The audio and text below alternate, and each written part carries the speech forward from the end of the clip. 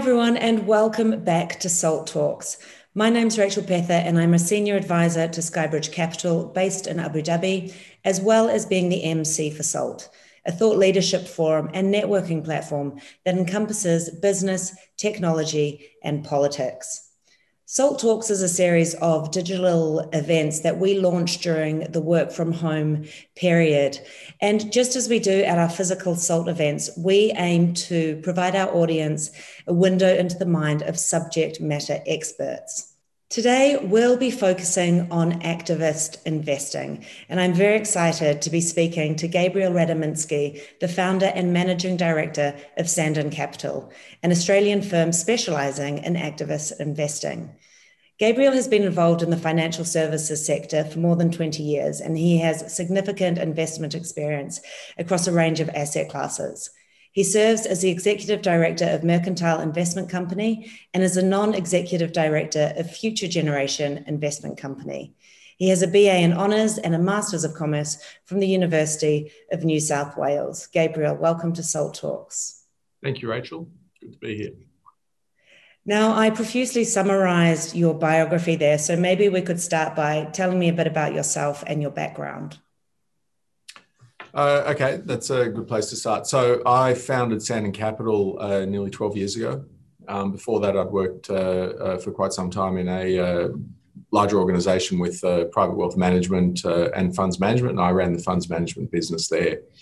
That sort of was what led me to start Sandon Capital, and particularly down the path of activist investing.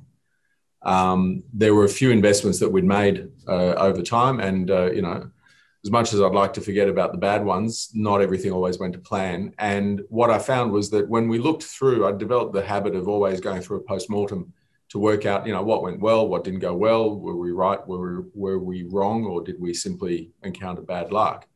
And what we found was that there were some investments where, had things been done differently, we may have experienced very different outcomes. And for me, that was the beginning of the evolution into being an activist investor. I also very quickly found that working in a firm with other objectives simply didn't work with activism. I was very quickly tapped on the shoulder and told that, that's not what we do here. We don't want to upset relationships we might have. And that was the impetus for getting out and starting Sandon Capital. And so we've been at it ever since. And so I'd love to dive a bit deeper into sort of this pushback that you had in your previous company and maybe how that relates to some of the cultural idiosyncrasies in Australia. But maybe we just take a step back, and for the benefit of those in the audience that don't know much about activist investing, how do you describe it? Look, I think activist investing, has certain connotations. I think the way I would describe it at its core, it's about being an active owner of the companies that you invest in. It's about trying to be more than just a buyer of shares, a buyer of, interests ticking up and down on a screen on any given day. And being an active owner means that you are interested in what the company is doing, of course, but that you're also prepared to do and try and do things to improve the outcomes, to improve the experience of being an owner of those companies. It's about being more than just an owner of a piece of paper, owning part of a business. Obviously, it's a proportional ownership because we're invested in listed entities, but we do believe it's fundamentally about being an active owner. Labels need to be applied, and the label that is applied to those active owners is typically that of activist investor. And so when you look at the US market, for example, there are quite a few large, well-established activist investment firms. You've got Elliott, Icahn Capital, Dan Loeb's Third Point, but you're one of the only activist investing firms in Australia. Why do you think it's not so well known or practiced in the region? Look, I think there's a couple of aspects to it. There are some cultural issues, and there's also an evolutionary aspect. Touching on the evolutionary aspect first, we did some work a couple of years back with Jeff Graham, who's a US hedge fund manager, best known for writing the book Dear Chairman, which was an anthology of what Jeff considered to be the best activist letters in US history. And what we found was that activism evolved in America, largely started with Ben Graham and evolved over the years into what it is we know today.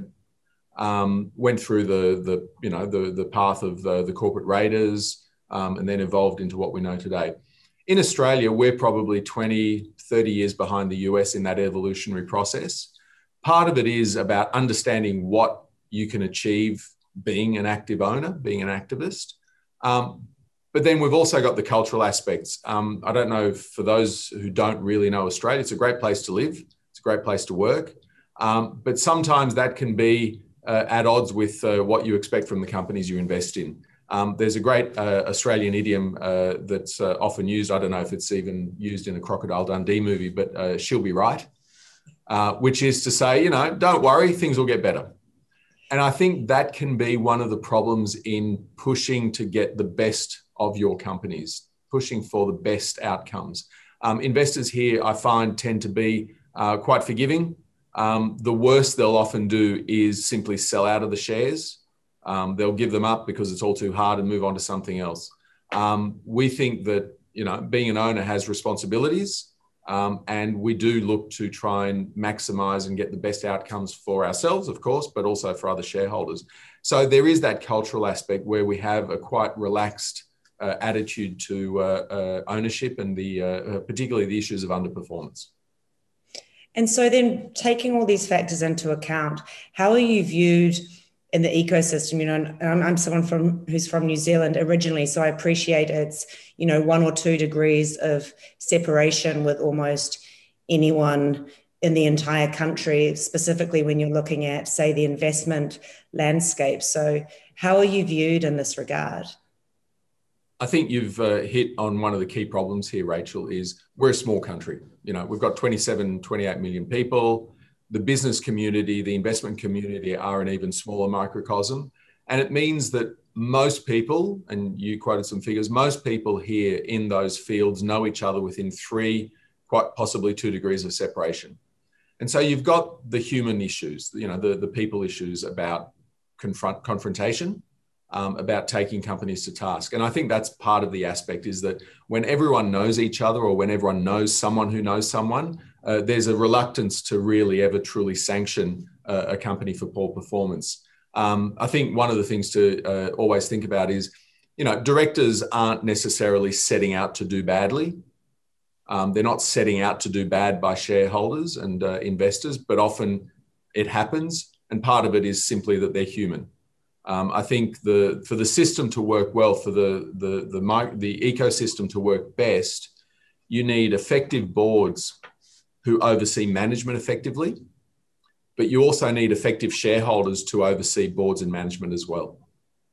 And I think that's a great point, which ties back to where perhaps Australia is in this evolution. I was listening to a great podcast. It was Peter Thiel, Unlocking Impact. He was talking about the education system, which is slightly different, but he was saying that many people don't take action because they don't even realize there's another alternative. So there's this sort of inertia in just staying with the status quo. And look, you're sort of taking my buzzwords out of the presentation, but inertia is one of the biggest challenges that we face as an activist. The status quo is what we confront. Don't for a moment think that Australia is a terrible country with lots of, where the majority of corporations are underperforming and delivering poor shareholder outcomes. It's not true. The vast majority are functioning well. Otherwise, we'd be a country going backwards. But where they don't work, often people are simply, like deer in the headlights. They'd rather do nothing, either because they don't know what to do, or they're scared that if they suggest an alternative and it doesn't work, they might be held accountable. We agree. If you suggest an alternative, you should be held accountable, but that doesn't mean you shouldn't do it. I think it's also worth touching on the fact that for most institutional investors, they simply don't have the bandwidth to devote the amount of time necessary to engage actively with the companies they invest in. Most investors, I'm generalizing grossly here, but they might have 50 to 150 positions in a portfolio. We tend to have very concentrated portfolios. For example, at the moment, in most of our portfolios, our top 5 holdings represent nearly 50% or more of each of the funds we manage. So we're very heavily invested in the companies that we buy into and the companies into which we engage. We do deep research. We're really, all in, as opposed to just sitting back and sort of indifferent to what the actual outcome might be. And when you look at these top 5 companies that make up around half of the portfolio, do they tend to be in a certain sector or area of the economy? No, look, we're broad and we're broad in our focus. We'll invest, or we are able to invest in anything.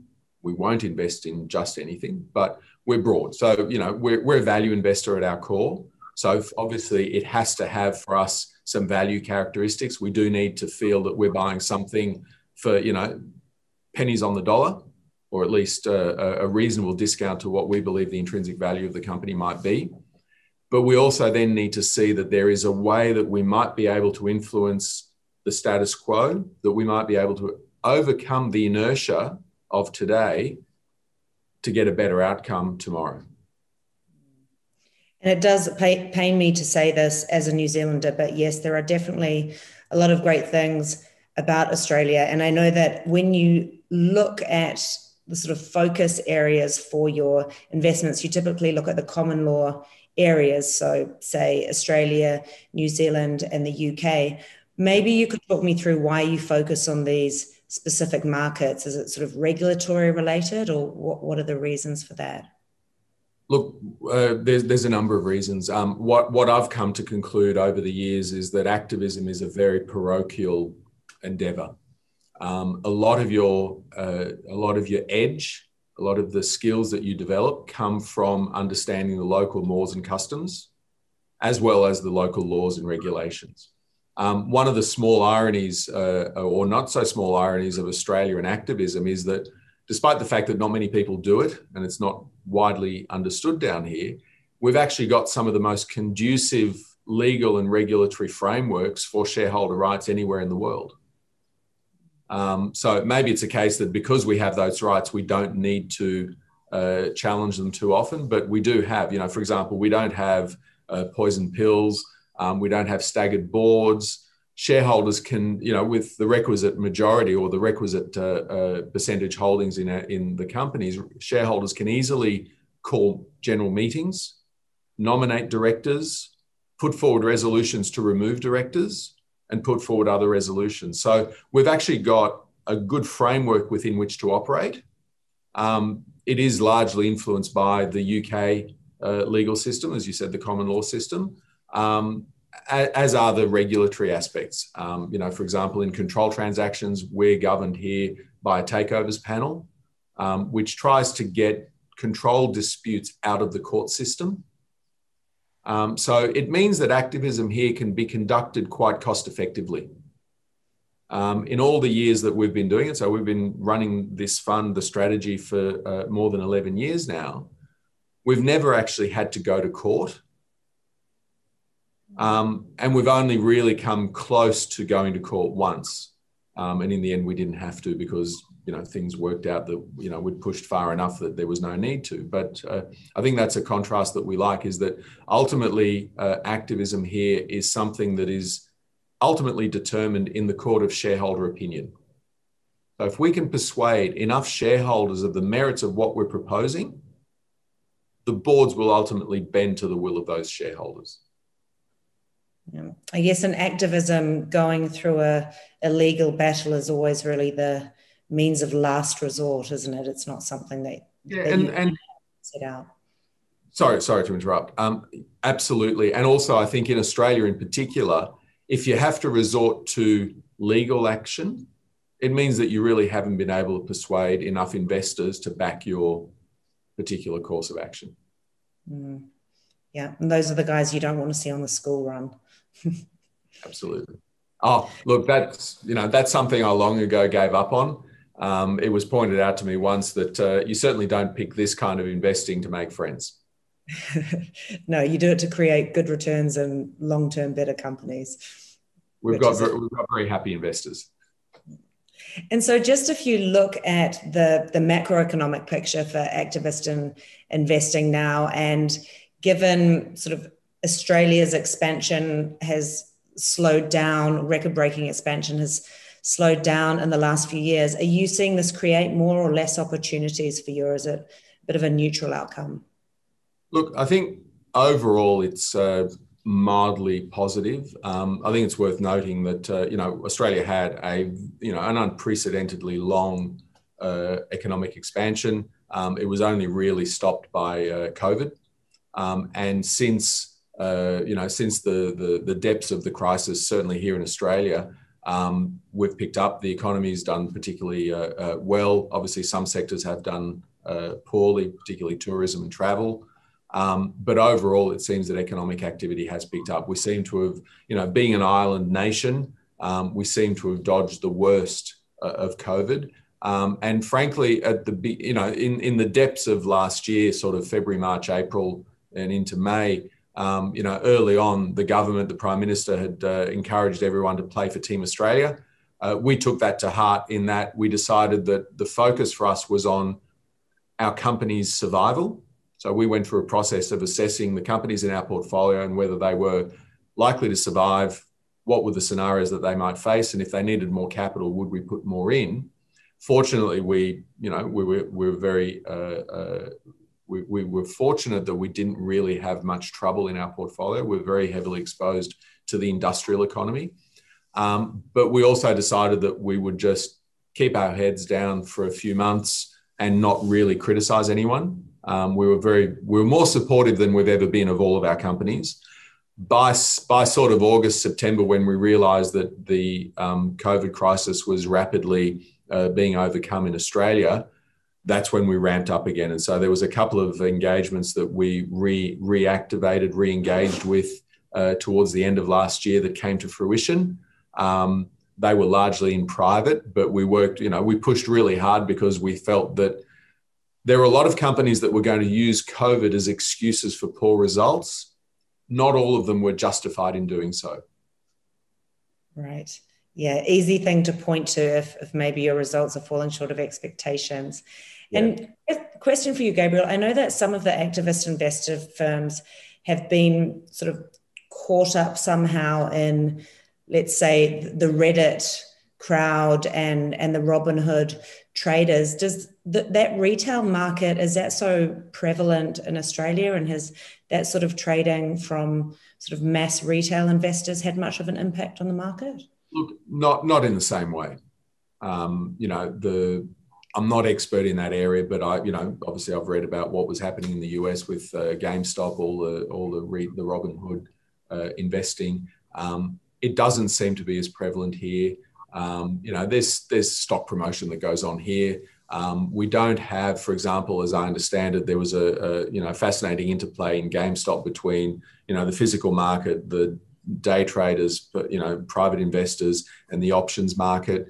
Our options market here is nowhere near as liquid or deep as the market in the US. So I don't know that we have the same circumstances. I'd also highlight the fact that, for example, for us, we're not, we do short. We are a little bit short, but it's for us more on the periphery. It's a hedging exercise. We do have a few alpha shorts from time to time, but for example, at the moment, we've just got a small short exposure to an index which hedges out one of our closed-end fund exposures. So look, it's not really something that we see in our neck of the woods. And I would love to sort of ask or go into a little bit more further detail on how you see the outlook for the Australia market. But I'll be interested, that book that you referenced, Dear Chairman, the letters from activist investors, what were some of the examples of the letters in that book? Like, was it a cherry picking of some of the most, I guess, persuasive sort of letters? Or Jeff looked at the whole space in the US, and he pulled together a series of what he considered to be some of the, the landmark letters. I mean, it starts off with Ben Graham. and I think finishes off with, and I've actually just got the book in front of me. I'm not doing a plug for Jeff, but I think the last one is either Dan Loeb. Yeah, so he covers them all. I mean, he's got Bill Ackman, Carl Icahn, Ross Perot. So he gives a progression of activist activist letters over, effectively the last 90 years or so. Now that sounds very interesting. It sounds like it would be, and again, not a plug for this specific book, but it sounds like that would be quite an interesting read for people. It's a great book. Anyone who's interested in this kind of investing should read it. I think anyone who's interested in activist investing should probably go back, if you want, to the genesis, and I'd rate that as being a good way of getting to that genesis of activist investing is to read Ben Graham's letters that he wrote for Forbes magazine in 1932. So he wrote a series of 3 articles, which basically asks sort of highlights the issue of ownership, management, returns. It's well worth reading those Forbes articles. That's incredible. They're nearly 90 years old, but they're frankly still current today. I was just about to say it's so impressive that something that was written almost a century ago can still be used as a learning reference point in today's markets, given how quickly markets change. We would say that good ideas are good ideas. Exactly. And so just coming back to Australia for a moment, given the points that you've made about where you are in the evolution and the macroeconomic environment, where do you see activist investing heading in Australia in the medium to long term? Look, I think it will continue to evolve. At the moment, for example, taking a step back on our regulatory framework, a number of years ago, they introduced some laws on executive remuneration, where companies can have to put a non-binding vote to the shareholders at every annual meeting. And if you get a number of strikes against you, it can cause a spill motion. That's emboldened a lot of institutional investors to feel as though they can be activists by voting against remuneration reports. Now, it's a great tool, but remuneration is only one aspect of what the activist investor looks at. For us, we're more focused on, we don't underestimate the impact of remuneration, but frankly, in terms of value destruction, there is far more value destroyed through errors of omission and commission in strategy and execution than there will ever be paid in excessive executive remuneration. So we can see the landscape evolving. We know from discussions we have with large investors and allocators that they know there is that opportunity. They know that there are problems that need solving. They simply haven't quite gotten around to working out how to do it. And we can't simply say that Australia will evolve in the same way the US has. We'll evolve in our own way, and we'll develop our own, activist ecosystem. But I think ultimately it will continue to improve and increase. I think someone asked us once how we could ensure that there was a persistence of opportunities for our investment approach. And my response was simply, not to be glib, was to say, as long as people are running companies, there'll be opportunities for people like us. Yeah, absolutely. And back to your remuneration point, you could also argue, and pardon the slang, pay peanuts, get monkeys. So if you do want to have a company steered on a good strategy, you often do need to pay for someone or people to lead that charge. Yeah, I think I agree. I think it's also important. And, again, as a value investor, we think deeply about the value of things. And the remuneration discussion is more often than not thought of simply in absolute dollar terms and not value for money.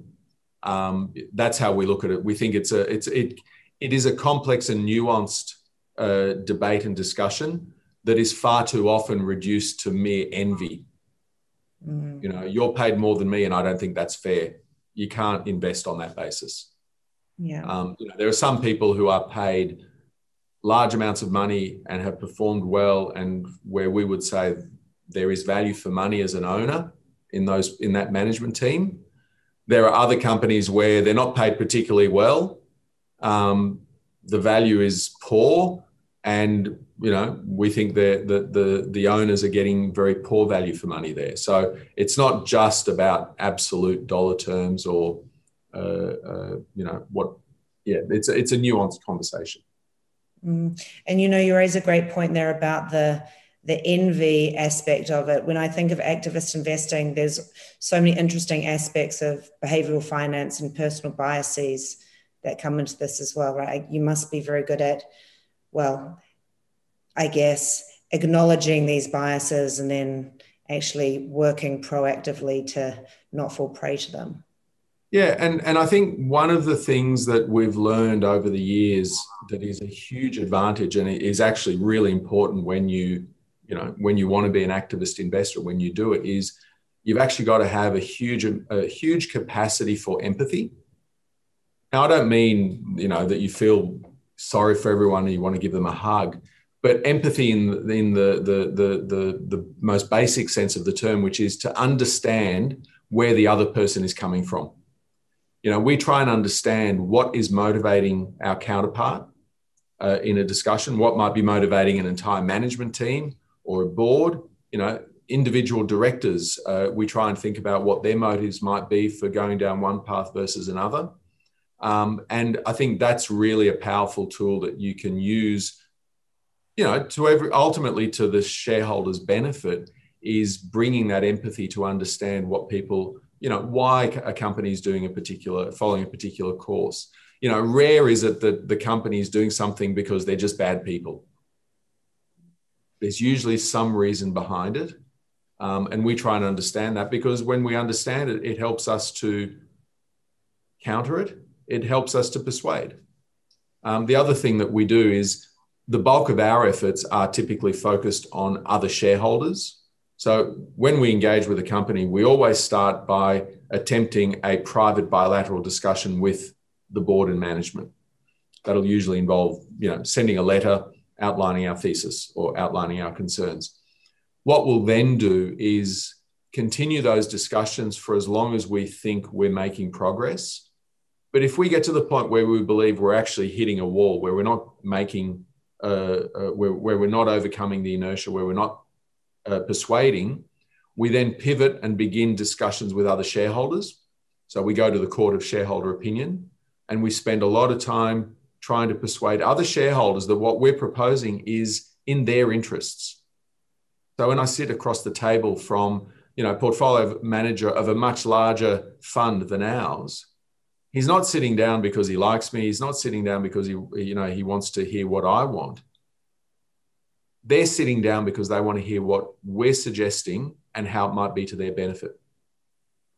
And we always try and frame our proposals in terms of how it is to other people's benefit. Now, we're not doing that out of the goodness of our heart. I mean, we're investing for our investors' benefit.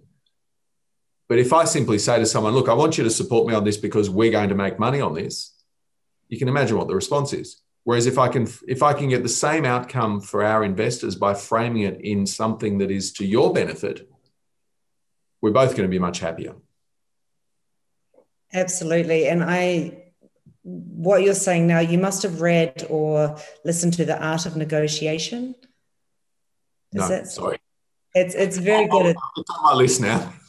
It's written by the former FBI director, but he touches on all these points about how if you really want a successful outcome, you need to truly understand the motivations of the person you're negotiating with. So it sounds like you've got that mindset when you approach the activist investing.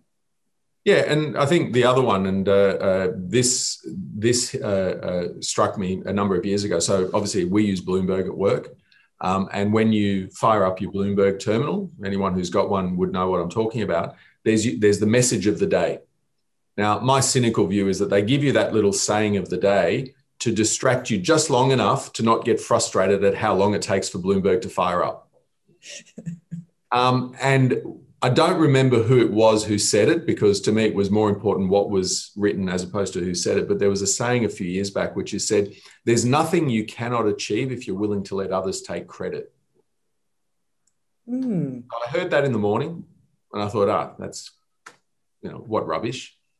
And I still remember throughout that day, it burrowed its way deeper and deeper into my mind. And suddenly by the end of the day, I sort of understood what it meant.